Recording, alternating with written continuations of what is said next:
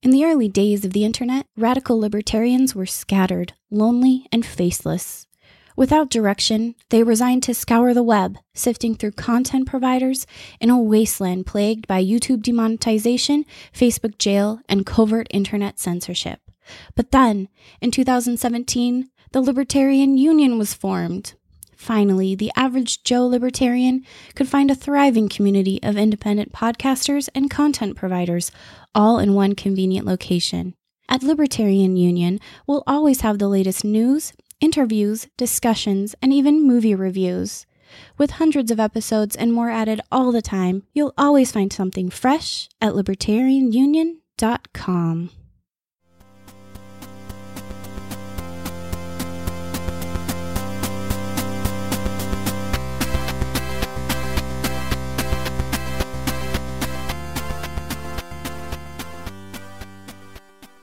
Hey everyone, it's Daniel and Robert, the Last Nighters, and we are going to entertain you, if that's not why you are here, on episode 31 of the show. You can find the show notes and more at lastnighters.com/31. We're going to do Gladiator. And speaking of gladiators, how you doing, Robert?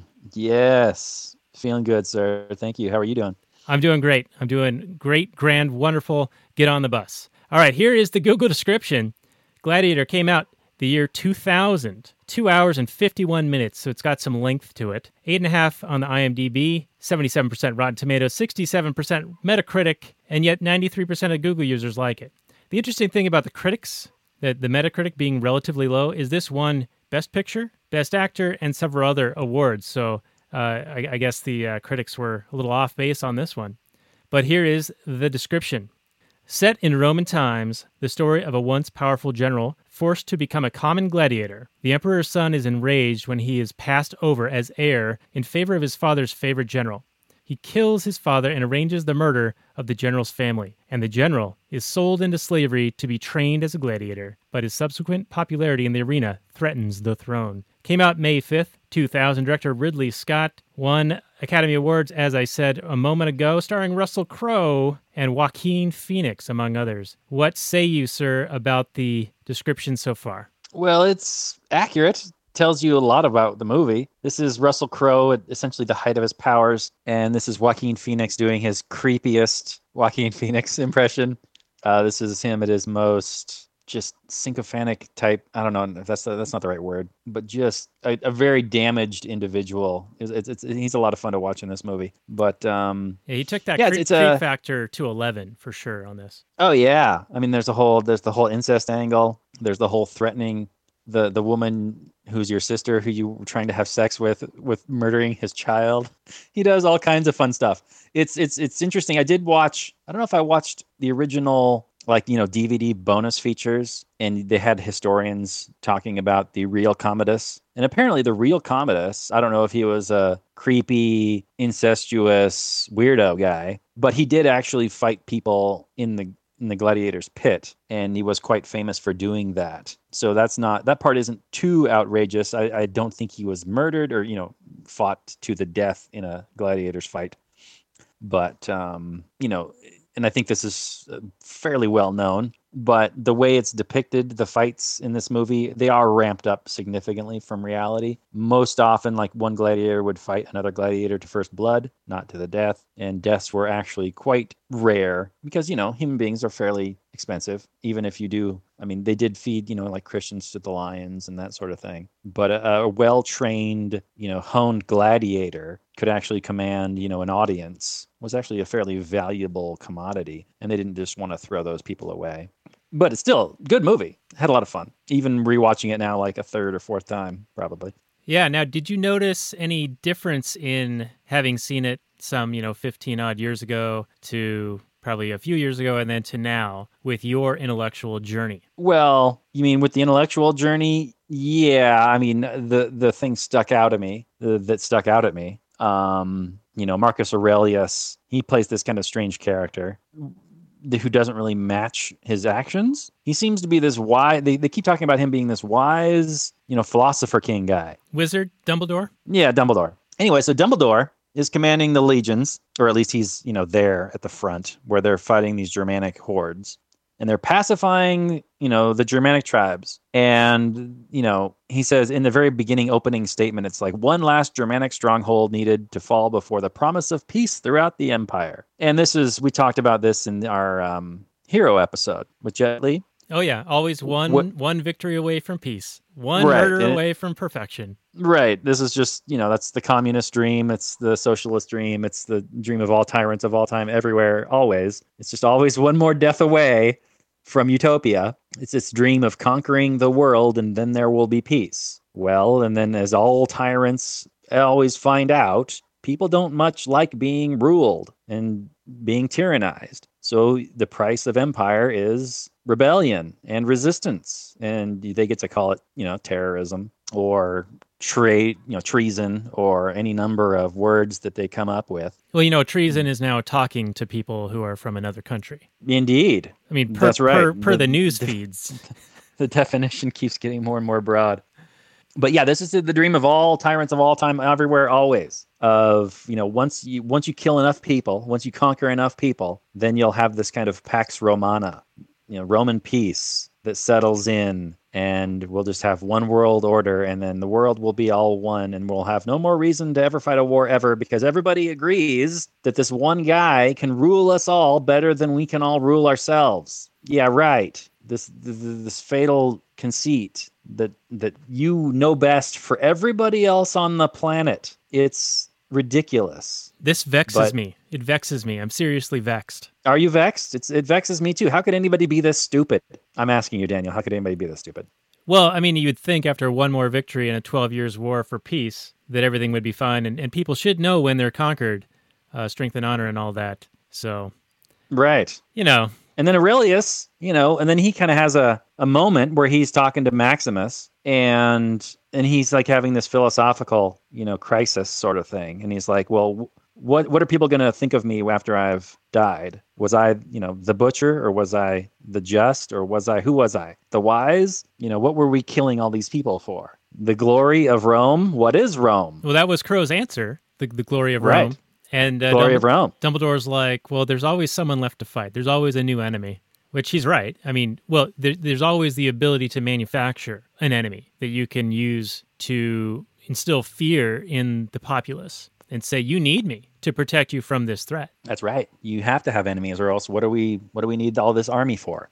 Right. Yeah, we talked about this on the Mission Impossible when the John Voight character was basically, hey, the Cold War's over. We're dinosaurs. So we got to come up with a reason to still exist. Right. Got to manufacture an enemy if we don't actually have one.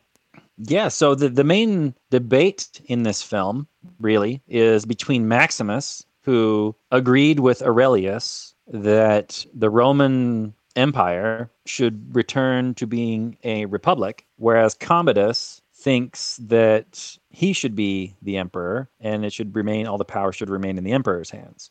Now, I got to tell you, Commodus does have he makes some pretty good points a little bit later. Let's hear this. Let's hear Daniel's agreements with Commodus. Now, I want to hear it. I will agree with you that Commodus is a snake, a sea snake even, and skilled with a blade, but he's not a moral man. And his dad even says he must not rule because he's a fucking schemer. He has none of the positive virtues, just ambition and the courage to do evil things to fulfill his ambitions. And it's one of the Hayekian observations of why the worst rise to the top. And he's very much an ends justify the means type person. But he does make the point that when you're comparing an empire versus republic, you've got these senators who flatter and deceive and scheme and work for their own individual interests at the expense of the people who they supposedly represent, and they live far better than them as a result. That his argument is that's superfluous, and we must save Rome from the politicians. And in a way, he's kind of right in the diagnosis that yes, the senators are in it for themselves, and they are generally terrible. But his solution is to become an authoritarian dictator. Right. So his solution's not great. Right. No, it's a giant douche or a turd sandwich situation. It's like you guys are giant douches, and the solution is turd sandwich. It's not a huge improvement. It's slightly better in that he has a vested interest in the outcome of long-term effects, whereas the senators maybe only serving for a certain amount of time. They're there to loot and get out. And Yeah. his criticisms are probably valid. I'd agree with you there. He did want to have an heir, granted incestually, of pure blood, and by pure, I think he meant within the family. Yes. But his argument was, I want this heir and progeny to be able to rule for 1,000 years. So he did have a long time horizon that he was looking at. But he didn't seem to behave in a manner of caretaking the kingdom, other than the bread and circuses of just keeping the masses, the mob, entertained. And they literally did throw bread at people in the yes, the they Colosseum. did. There was literally bread and circus. So anyway, I didn't mean to derail you, but that was my point about Commodus, was that he is kind of right that even the Senate is a shit option. But his solution's not any better. It's two shitty people pointing at each other, calling each other shitty. I mean, it's not like anyone's in the right. I mean, they're right, but they're not in the right. Let's talk about Dumbledore and wanting it to be Maximus, who would be the steward of power until the people were ready to have power restored unto them, or whatever it was he said. By some weird, representation type arrangement, the Republic, right? So there's really no true representation. There's just the illusion of representation. But yeah, let's talk about that. Why? Well, because he is looking for somebody who doesn't want the power. He appoints Maximus, and Maximus is like, oh, hell no. That's the last thing I want. I want to go home. You need to reward me for slaughtering all these German people by letting me go home. And Marcus Aurelius is like, nah, gotcha, bitch. You're going to be the ruler because you don't want it. And that's what it must be. It takes somebody who doesn't want the power to wield it to be a good ruler. And I would argue that it doesn't matter if the person wielding the power is moral or not. Aurelius's argument seems to be that Commodus would be a bad ruler because he's immoral, whereas Maximus would be a good ruler because he's moral. He fails to see the act of ruling at all is immoral, regardless of the nature of the ruler. He seems to think, which deservedly so, I mean, here you're not going to get an emperor who says, my position is invalid and immoral. But he's a firm believer in the justness of, the emperor class. Thinks it's a perfectly legitimate position to have, and you just need the right guy sitting in the chair, and then everything's going to be cool. Well, what's his plan? And I would say, good luck with that, dude. All of human history says otherwise. All right. At my signal, unleash hell. But he wasn't saying to dissolve the emperorship, right? He was just saying to basically have an arrangement similar to the British arrangement of present times, where the royal family is just more of a showpiece, and the parliament is really the one making the laws and enforcing the laws and with the boot on the neck. Really? You think that?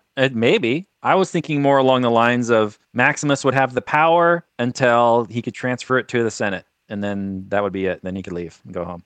So that would abdicate and remove the entire notion of having an emperor? Yeah, well, it didn't exist before Caesar. Before Caesar, it was a republic, and then Caesar declared himself Caesar, and then they had an emperor. Okay. So he's talking about going back to being a republic and just dissolving the class of emperor. All right. Well noted. And I think that your criticisms are correct, though the definitions or the definition of it, and I don't mean like dictionary definition, but I mean like the nuances, the differences. There are degrees of goodness and badness, and there are preferences. I would rather live under if I'm going to have a ruler, I'd rather they be moral rather than immoral. You'd rather have a goody two-shoes, a busybody who's trying to do good? Versus a brutal dictator? Isn't there a quote from somebody who's like, the worst offenses are the goody two-shoes moral busybodies who go around trying to control everybody's life because they think they're doing good? Right. But just because somebody's moral doesn't mean they're going to go around being a busybody. Are you talking like you're thinking Maximus is like a Ron Paul type? There you go. There you go. There's no way Maximus is a Ron Paul. Maximus believes in the Republic, in the glory of Rome, slaughtering German people for the glory of an idea as a shining beacon to the rest of the world. He believes in empire as a matter of course because you're doing people a favor by slaughtering them. Strength and honor. Right. All right, so let's talk a bit more about the dynamic between Aurelius, Dumbledore, and Commodus, Joaquin, because it seems as if the father was a terrible father to Commodus, and it really caused a rift in their relationship. and some psychological trauma and damage. Now, I'm not excusing Commodus's behavior, but what I'm saying is that his father did him no favors in withholding like affection and approval and in like teaching him how to be a better man, a better person. I feel like Aurelius was derelict in his duty to his own family. And Yeah. I'd also add that well, he was. I let like me just say. Hold on. Let me just say, you're right. I mean, he was absent. He was at the front fighting wars during Commodus's formative years. Right. Right. Okay, so go ahead. I'm going to put my David Spade hat on for a moment because I am growing my hair out and I almost have a mullet and I'm going to be Joe Dirt for Halloween. But it's not almost, folks. It's pretty much there. It's not almost. It's great. But I will say this. Back when Spade was on SNL doing his movie reviews, and he said, I liked it better the first time when it was called X. So this movie I liked better the first time when it was called Billy Madison. Are you kidding me? The same dynamic Commodus is almost at is play. Billy Madison. There's no scene in Gladiator where they're sitting around a pool and they're like, what time is it? And he says October. What day is it? Nudie Magazine Day. Yeah, October. But yeah. But the dynamic of the father being spoiling the kid but not having an appropriate amount of attention paid to the kid is what I'm keying in on here. Okay. The absentee father. Right, because he wanted his father's attention and his affection, and the only way to get attention was to behave like a dickbag and get negative attention. And this was a difficult scene because as he's saying this to his dad, he's like, your fault as a son is my failure as a father. And then Commodus snuffs him out. Like he shows him just how bad his faults were or his failure was. Yes. Yeah, I can't disagree with that. He's a terrible father, but we don't get to see that. All we get to see are, what people say about it. And he admits it himself. And we know that he was out fighting wars while Commodus is growing up. I mean, we assume Commodus is like, early 20s. I mean, I'm sure Joaquin Phoenix was older when he played the part, but I think we're assuming that he's like a young man. And so, yeah, he's a piece of shit. But I don't think, you're right. It doesn't excuse Commodus's behavior. Just because you don't raise a child properly, that doesn't give him the right to murder you. I will agree. I wouldn't. Circle gets the square on that one. Okay. All right. Good. Here we are just agreeing with each other. That's what we do here on the show. All right. So let's talk a little bit about Commodus's decision after killing his dad to basically say to Maximus, hey, kiss the ring or I'm going to murder you. Yeah. It's an open threat. I think, Maximus knew immediately that he had to shore up power. It was a critical situation. He was the only one who knew that Aurelius picked him to be the successor. Well, and the daughter knew, right? Well, the daughter probably suspected, but she didn't openly know, and she wasn't going to challenge Commodus. But Commodus immediately steps up to shore up power, and if he's got a rival to the throne, which is, throughout history, fratricide is rife among, royal families and that sort of thing. There's always tales of firstborn sons murdering all his brothers. That's a frequent thing throughout history. So yeah, Commodus's behavior there is completely not surprising. But I thought Maximus was being a little bit naive there. I mean, here he is essentially the crown prince versus Maximus, like the leader of the army. But when it comes down to it, who are people really going to follow? They believe in the state. I mean, although Roman history is interesting because, we're talking about Julius Caesar, who led his armies crossing the Rubicon into Rome because he had the loyalty of his army. And that was what allowed him to, claim the emperorship because he, essentially threatened everybody in Rome that either I'm going to be emperor or I'm just going to kill you all. So it is interesting that there were often times throughout Roman history where the generals who led the legions commanded, probably more loyalty than, some politician in Rome over those people. Seemed to be the situation here. Right. Because the army was a big fan of Maximus. And then even when we get the first entrance of Commodus into Rome, the people are yelling at him like, boo, you suck, Yeah. Yeah, but then he goes on to give him bread and circus, Daniel. 150 and days. Everybody loves him. Everybody loves him. I did have a question for you before we get into that part. Go ahead. So Maximus staves off execution, fights his way out of that, and then he rides nonstop. You can't keep a good Russell Crowe down. No, you can't. But he rides nonstop back to Spain, and he gets there just in time to find, the corpses of his family. And in watching that, I'm like, well, if he went there as quickly as possible, how did his family get murdered before he got there? You're asking me, well, because there's talk. People. It was the murders weren't carried out by the same people in his army. They're carried out, I'm sure, by other Roman soldiers elsewhere that were given an order. Right, so like pigeons sending communications or perhaps boats and things like that. Yeah, other horses. I mean, he's riding one horse, but as long as you can send word back to Rome, I don't know exactly clear on how information traveled, but I'm sure it traveled faster than one guy riding one horse. But did that little discrepancy, you thought, did that kind of bother you? It stood out, but it sort of makes sense that word could travel faster than a person, especially if you're talking about on the water or if they had other means of transmitting just notes. Like in Game of Thrones, they're always sending messages via Ravens. Yeah, the ravens. Or signal fires, Daniel. Signal fires. Yeah, there you go. Mm-hmm. Yeah, I'm sure. I didn't. It didn't bother me. I figured that there was just some kind of Roman Pony Express or something like that. Maybe pigeons or ravens or any number of things that could carry messages. Yeah, the Roman USPS. The Roman post office.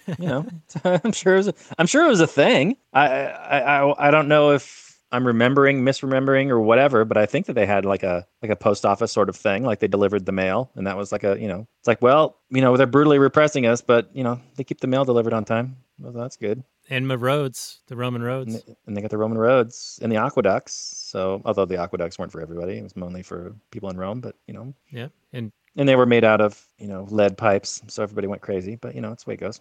Yeah. Now, was that perhaps contributing to Commodus's situation? He did seem to be a bit on the mental illness side of things here. Yeah, they seem to take in some bits from other emperors. Famously Nero danced while Rome burned. And I think Nero is the one that also appointed his horse general. Was it Nero or was it somebody else? I think it was Nero. I could be wrong. But I know some emperor appointed his horse as leader of his army.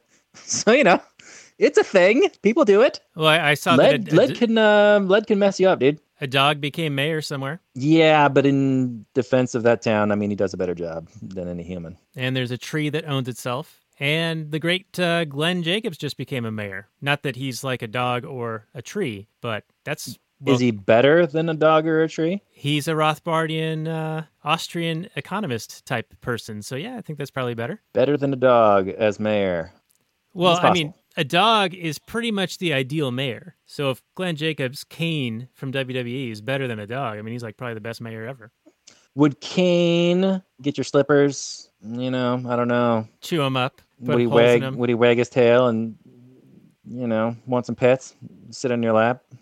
He would crush me to death. I don't know if I'd want him sitting on my lap. No, he's a big man. He's a big guy. He could body slam you with one arm. All right, so let's talk about queer giraffes. Finally. How many episodes have we done and we're finally getting to the queer giraffes? Or 31. This is 31. So good. Took us 31 episodes to get to the queer giraffes. Proximo, who was played by Oliver Reed, and this is his final performance. And the interesting note here is he actually died before completing his performance. So they had a body double and significant digital work to finish his performance. It cost upwards of $3 million for about 15 seconds of screen time, which seems outrageous. But if you think about it, 2000, and this film was well noted for its great use of digital effects at the time and very expensive, but it looks very dated now. Yeah, and there's a lot of compositing, especially in the Gladiator fight where there's all those lions being released. The tigers. There's a fair amount. Oh, that's right, the tigers. Yeah. They don't look. It doesn't look nearly as good as it once did. Those tigers do not look like they're in the same space as Russell Crowe. But Yeah, the thing. Hey, it was 2000. That's 18 years ago. Right, and back in 2000, we were like, "This is the future, man. Y2K. We've survived. We did it. We did it, everybody. The world was supposed to blow up, but it didn't." Yeah, but it seemed at the time that like technology was fairly well advanced. But looking back, so Daniel, very you're in the very basic. Yeah, it is. It's fairly basic now, and hopefully the technology today will look basic to the eyes of 18 years from now. Because I'm all about progress, Daniel. Capitalism, baby. Incentives. Anyway, so you're in the market for some giraffes, right? And yeah, I've got some. I've got some giraffes. Do you want to buy these giraffes of your own free will, your own accord? You're making the free decision to buy these giraffes. You can inspect them all on your own, and then you decide whether you want to buy them or not. I'm just offering them up for sale. So I don't want to hear about it when you buy them, and a couple months later, you grab me by the balls and say that I sold you queer giraffes, all right? All right, so my rebuttal to that, you make a fair point. But if you, the seller, misrepresented the giraffes as male and female for mating purposes, and I want them for mating, and you say, what are you talking about? I got a male and a female here, I'm selling to you. Yeah. If you fraudulently... That wasn't what your complaint was. That wasn't your complaint. You're free to inspect their sex organs. And that wasn't even Proximo's complaint. His complaint was that they were queer giraffes. Yeah, he said that they won't mate. Right. Which seems odd to say that they would be queer with no mating. Okay, let me rephrase this a little bit.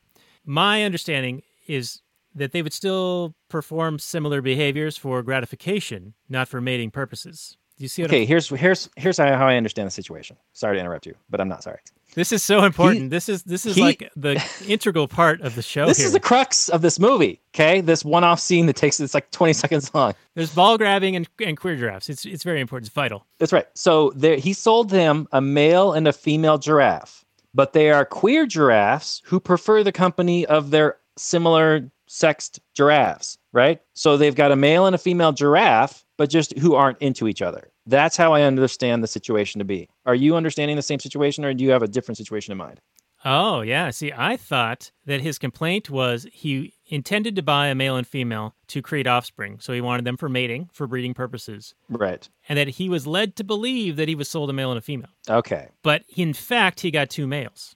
Okay. If whatever his name was, slave guy, was purporting to say, yeah, I've got a male and a female. Okay, I'll sell you a male and a female. I guarantee you that they're male and a female, and then sold him two males or two females. Then I think Proximo probably has a legitimate beef. But with my understanding, I don't think he has a legitimate beef. The idea that you're guaranteed two giraffes who want to bone each other is fairly ridiculous. It's not like the slave guy can go, oh yeah, I got these two horny giraffes and they're totally horny for each other. And then they're just going to be making all kinds of giraffe babies. Right. And guaranteed, dude. Guaranteed. I don't think so. I think he's like, I got a male and I got a female. Here you go. And then Proximo's like, yo, these two giraffes aren't horny for each other. They're not boning. They're just walking around, eating my food and shitting all over the place. They're not doing any sex times.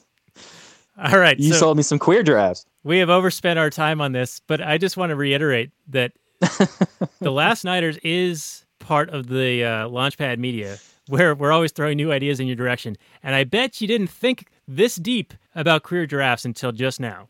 So do check us out at thelaunchpadmedia.com. This is the level of analysis and insight that you'll only get here at The Last Nighters. It's books, learning, and philosophy. That's right, baby. All right, moving on. So Proximo does this thing with giraffes, and he gets a better deal on slaves, and Maximus has been taken from his home as a slave because he had given up on life, and somebody found him there. They helped him recover from injury and let the maggots eat the infection away. And then they trained him to be a gladiator. Man, I love capitalism. When I saw that maggot arm thing, I was like, I know it seems barbaric these days with what they do if you're listening to this in the future, but just think of the advancements in technology that we've had due to the proper incentives to not have to put maggots on your arm. Now, is that similar to bleeding with leeches, or is sort of a different thing? Because there was obviously an infection as a result of this injury that had gone untreated and uncleaned, so it was festering, and the maggots were eating away the rotted flesh, yeah? Yeah, I think that's what they do. I think it's a better solution than the leeches, which is when they would believe that you just had a case of bad blood. Like when people went crazy or they were depressed or, any number of like mental anguishes, they would bleed you because they thought that you had, bad blood, which is like the most ambiguous term of all time. Now, was Roman also the four humors, like the bile and the blood and two others that there needed to be that was harmony? Started in the Greeks, right? So I think that, the Romans took a lot from the Greeks and were not a whole lot removed from them, so they probably did. All right. Well, that works for me. All right, so we're actually running a little bit low on time already, and I have so much more to talk about. Okay, let's do this rapid fire style. All right, so a little bit more about Commodus and the Senate, like the two shit burger options between the ruling methods. Mm-hmm. So the Senate says they are the people and selected from the people and speak for the people. And as I said earlier, Commodus correctly calls them out on eating better than the people and having better mistresses and basically living off the fat of the system, exploiting people. And he argues back that he will treat the people with love, and he's their father. and they are his children. And an empire needs an emperor. And he won't dissolve the Senate just yet because he needs to leave the people with their illusions. And then he gets the idea of the games because people love victories and war and the greatness of Rome, and the greatness of a vision. That reminded me of Obama's campaign back in 2008. Hope and change, the greatness of the vision. Sure. I think this is the classic case of the tyrants using those, immutable desires of human beings to be part of a greater thing, to be part of something good, to believe in, that this tribe is really good and strong, and, all those positive kind of tribalistic type of things, and just exploiting them for their own purposes. Yeah, so he's got the 150 days of games to honor the guy who shut down the games. So that's kind of weird. But anyway, go ahead. No, that's right. And now, ultimately, it's all his actions are completely self-serving. I mean, he was throwing those games. I mean, yeah, those people were entertained at the expense of these people who, they were murdering, because these people are not fighting voluntarily. These people are all being forced to kill each other. And he's just reaping the benefits, of the opinion polls and the whatnots. Because ultimately, it's like, rulers realize how precarious their situation is. Hopefully, that they are vastly outnumbered to the number of people who they rule over and they tyrannize. And that at any time, the mob can turn against you. And Rome is the mob. And Rome is the mob. Yeah, and as we discussed on the Hunger Games, our last episode, the act of defiance of them taking the poison in the first movie, or saying they were going to take the poison, was an act of defiance to Snow. And we talked about the fragility of how that one act could spur a revolution. Similar here in Gladiator, where Russell Crowe, he denies the high five initially, and that's what gets his family killed. Right. Leaves him hanging, and thus Commodus leaves his family hanging. Ooh, bad joke. Ouch. Too soon. Painful. Too soon, Daniel. 2,000 years. Too soon. Still too soon. But and then he spites him with killing the retired, or not killing the retired gladiator who he defeats in the tiger fight, the Tigress of Gaul. Where he defies the emperor, and he becomes more popular than Commodus, and all the kids want to be him. Right, and that's another reflection of how an act of defiance can create a more tenuous situation for the supreme leader. Right. Someone's not going according to script. You go off script, we gotta cut you out. And that's constantly seen throughout human history. When someone doesn't play along, they they often end up at the end of an assassin's bullet. But Maximus is a true believer, and he's willing to die. I mean, the whole movie, he's just got one more person to kill. And if I'm him, I'm with him 100%. I know Commodus didn't actually physically kill my family himself. He ordered some other people to do it, and those other people bear moral culpability. But if I'm Maximus, I'm killing Commodus. What are you doing? Are you killing him? Oh, most definitely. Okay. And speaking of the moral culpability on the part of the people carrying out the actions, not questioning the orders, just doing my job, ma'am, just following orders. Doing your job. Nuremberg defense, baby. That also applies to, after this merciful act, not killing the Tigress of Gaul, Caesar comes down, has the Roman guard around Maximus, and says, shit to goad Maximus into attacking him. It's like, your son squealed, your wife moaned when we ravaged her. And Commodus is there admitting, like in 3 Billboards, where the guy's at the bar talking about all the shit he did, murdering and raping. There's all these guys standing around hearing him admit to doing these horrific acts, and yet they still do their jobs. It's like, it's not even under a veil of service or nationalism or pride or anything like that. I mean, he's literally saying, I murdered your son. I ordered your, wife raped and murdered. And these guys are all just sitting there. Oh, okay.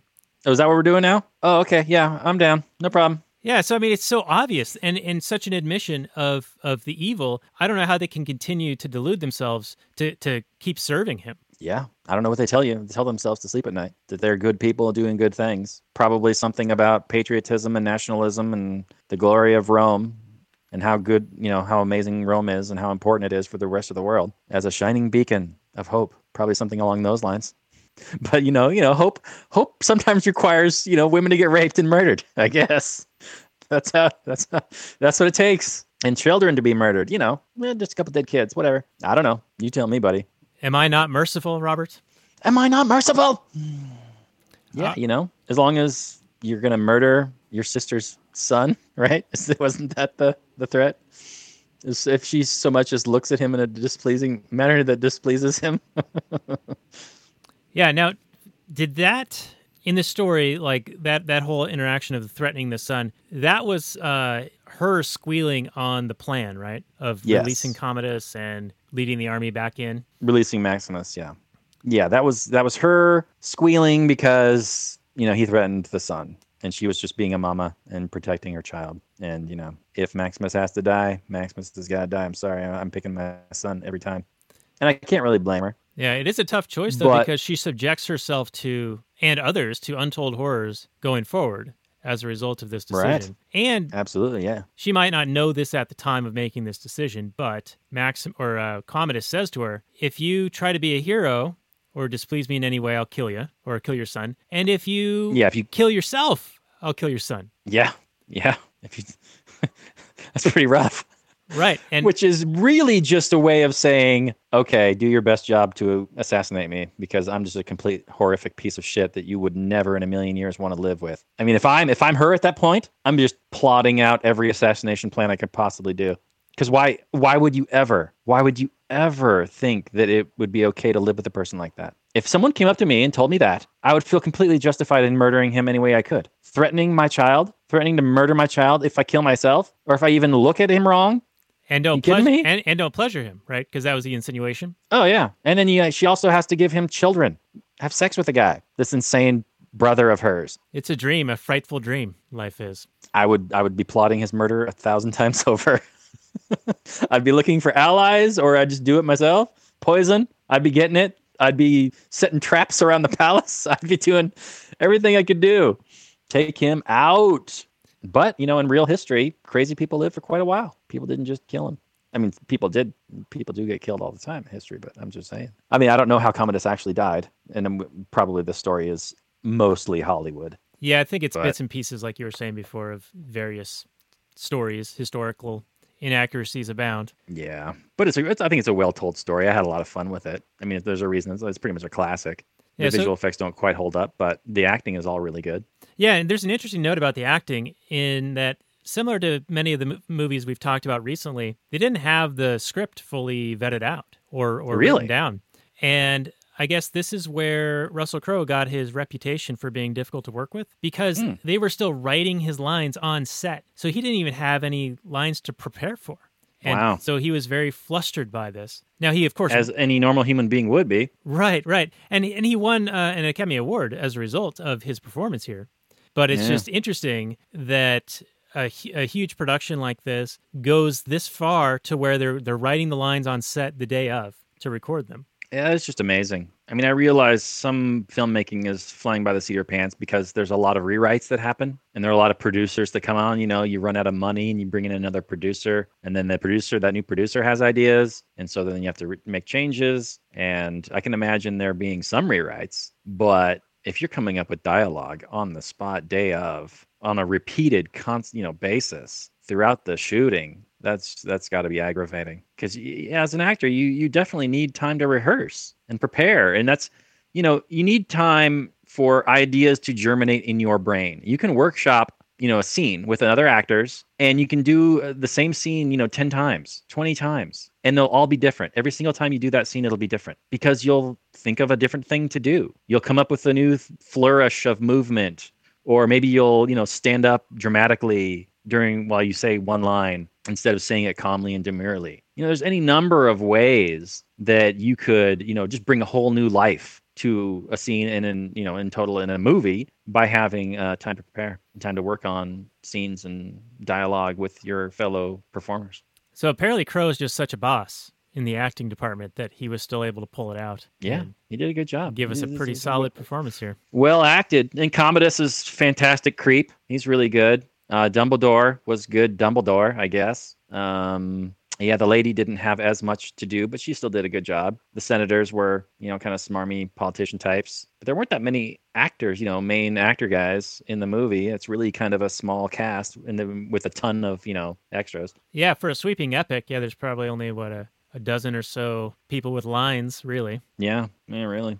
Yeah, so Let's start to wind this down because we're getting low on time. But before we get into our final summary and review, I wanted to ask you about the final act where Commodus, as a result of Maximus having won the crowd, are you not entertained? That whole thing. He knew that the only way to kill Maximus was to have it be a public display of them dueling or fighting each other. But of course, he poisoned Maximus prior to the combat. So a bit of a cheat there, and Maximus is like stumbling around, and yet is still able to kill Commodus and fulfill his desires, his destiny. Indeed, I felt like you were going to ask a question there. Well, okay, here is the question. Do you think that maybe he fought him a bit too soon if he'd waited just another 5 minutes?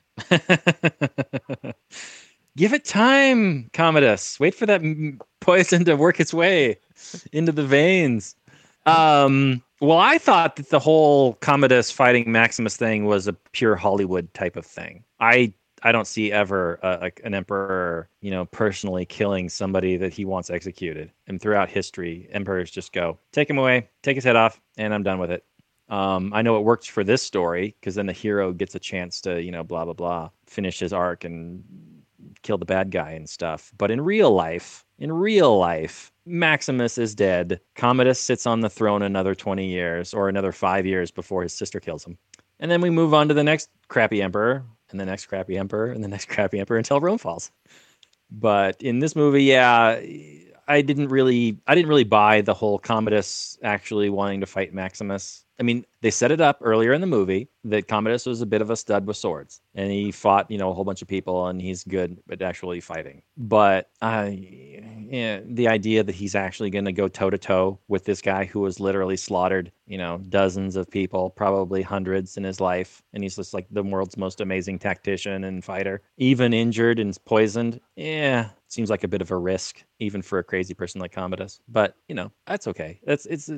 It's not a perfect movie in my estimation, but it's a really fun ride, and it's deserving the reputation that it has, I think. It sounds like you've gotten into final summary and review territory already, sir. Yeah, I know we're running a long time, so I thought I'd just kind of ease into it. Just slide it in? Just slide it in like a knife to the ribs, like a poisoned knife to the ribs. All right, so I'll interrupt you just for a moment and ask you if you bought the turn from the pivotal character, Quintus. Yeah, so Quintus, you're talking about when Commodus asks for a sword, and Quintus is like, don't give him one? Right, yeah, he orders the men to not give him a sword. Meanwhile, every other instance of Quintus prior in the film is just following orders. Yeah, he's total lapdog the rest of the time. And then all of a sudden, at this pivotal moment, he decides to, he doesn't want Commodus to win?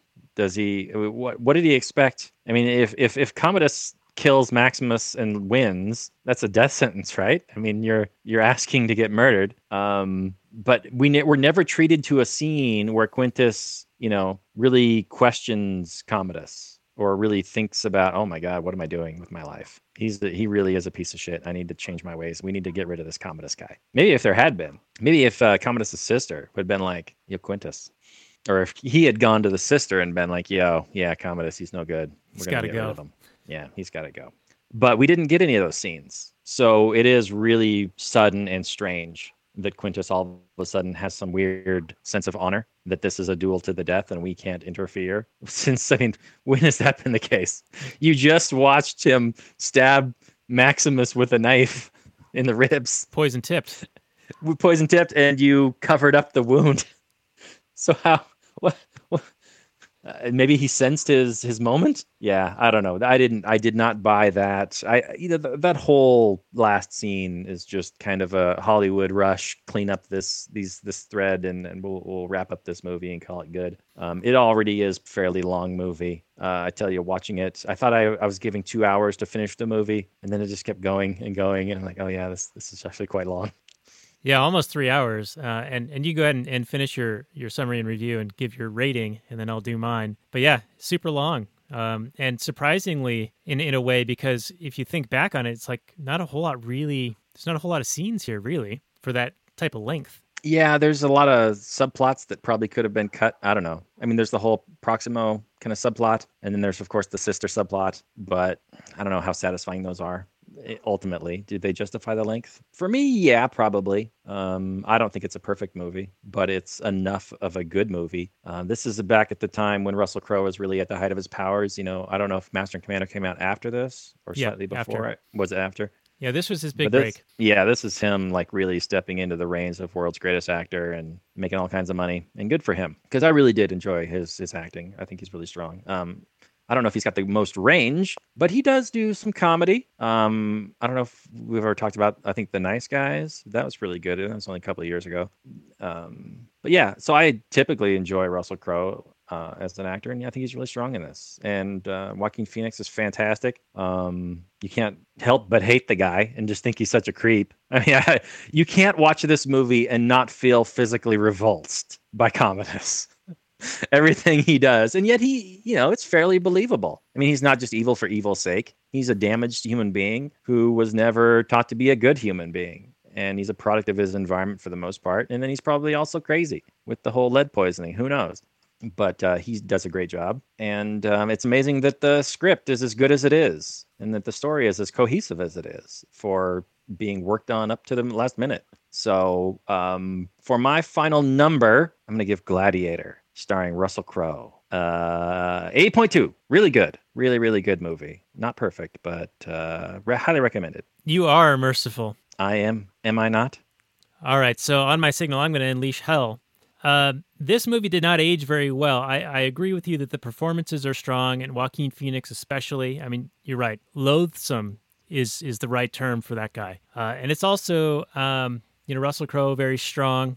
But there was so much, like, kinetic action in the fighting scenes, like so close up. You can't really see anything about what's going on. And then there's all these, like, trippy, super fisheye, off-color, reversed shots that it just kind of felt messy and sloppy to me. And I feel really bad, criticizing Ridley Scott, who's like a great director. But it just didn't seem, the effect wasn't there for me. It aged very poorly. And you also add in the digital effects and the, the back lighting effect of Commodus overlooking Rome in the sunset. I mean, it just totally looks like worse than the Weather Girl level of blue screen, green screen effect. But overall, it's still an interesting and entertaining story. And I think that when I first saw it, back when it came out, 2000, 2001, that time period, I was probably more blown away by it. But still, a decent movie. Still a well-told story despite the issues with the script not being complete until the end. But perhaps that helped to spur Russell Crowe into giving the performance that he did. So I still think it's a good movie, but I'm going to be much lower, and I'm going to go with a 6.5 on this guy. Wow. Well, I think this shows how much of a sucker I am for a revenge story. I tend to give them at least a point or two higher just for that fact. And this is a pretty good one. Well, you're even if the ultimate revenge at the end is kind of wonky. Yeah, and you're not wrong. Death smiles at us all, and all a man can do is smile back. That's right. But generally, pretty good. Generally. And I didn't mean to dog on the movie too much at the end there. It was entertaining. I was entertained. Good. Yeah. I don't think you can watch this movie and not be entertained. It's a fairly human story, of a guy who just wants to go home and be with his family. I think so many people can identify with that. And then here's this asshole Commodus who, gets in the way of that and murders his family. Yeah. And so, yeah, go apeshit on his ass. I will say that the fighting isn't as impressive after watching 300 and the series Spartacus, where the fighting is far more gruesome and explicit, more visceral. Yeah, it's like you really feel it. I mean, they're showing severed shit happening. You see it a little bit here in Gladiator, like a guy's arm gets cut off and a guy's head gets cut off. But the action shots are so tight, and the sword swinging action is kind of, I don't know, rehearsal speed, if you will. I don't know. It just didn't. I didn't have that tangible feel of, they're actually fighting, versus what you see in 300, where there's splatters of blood and all these digital effects and more gruesome shit.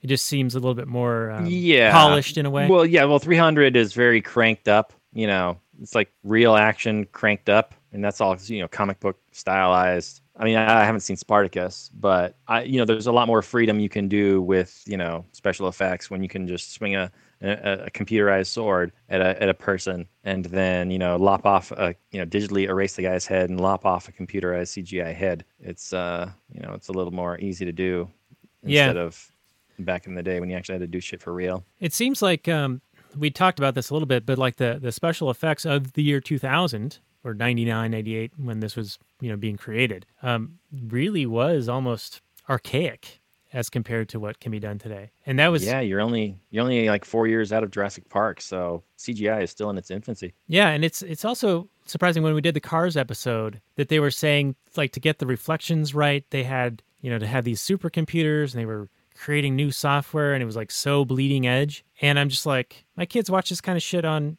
TV all the time, like these kinds of shows. It doesn't seem like it's that baller, but that was because Cars, they created that technology and they were trailblazing it. They were like customizing it, creating it for their own purposes and incurring all of the research and development costs. Absolutely. And now Pixar was it's really available. Pushing the envelope.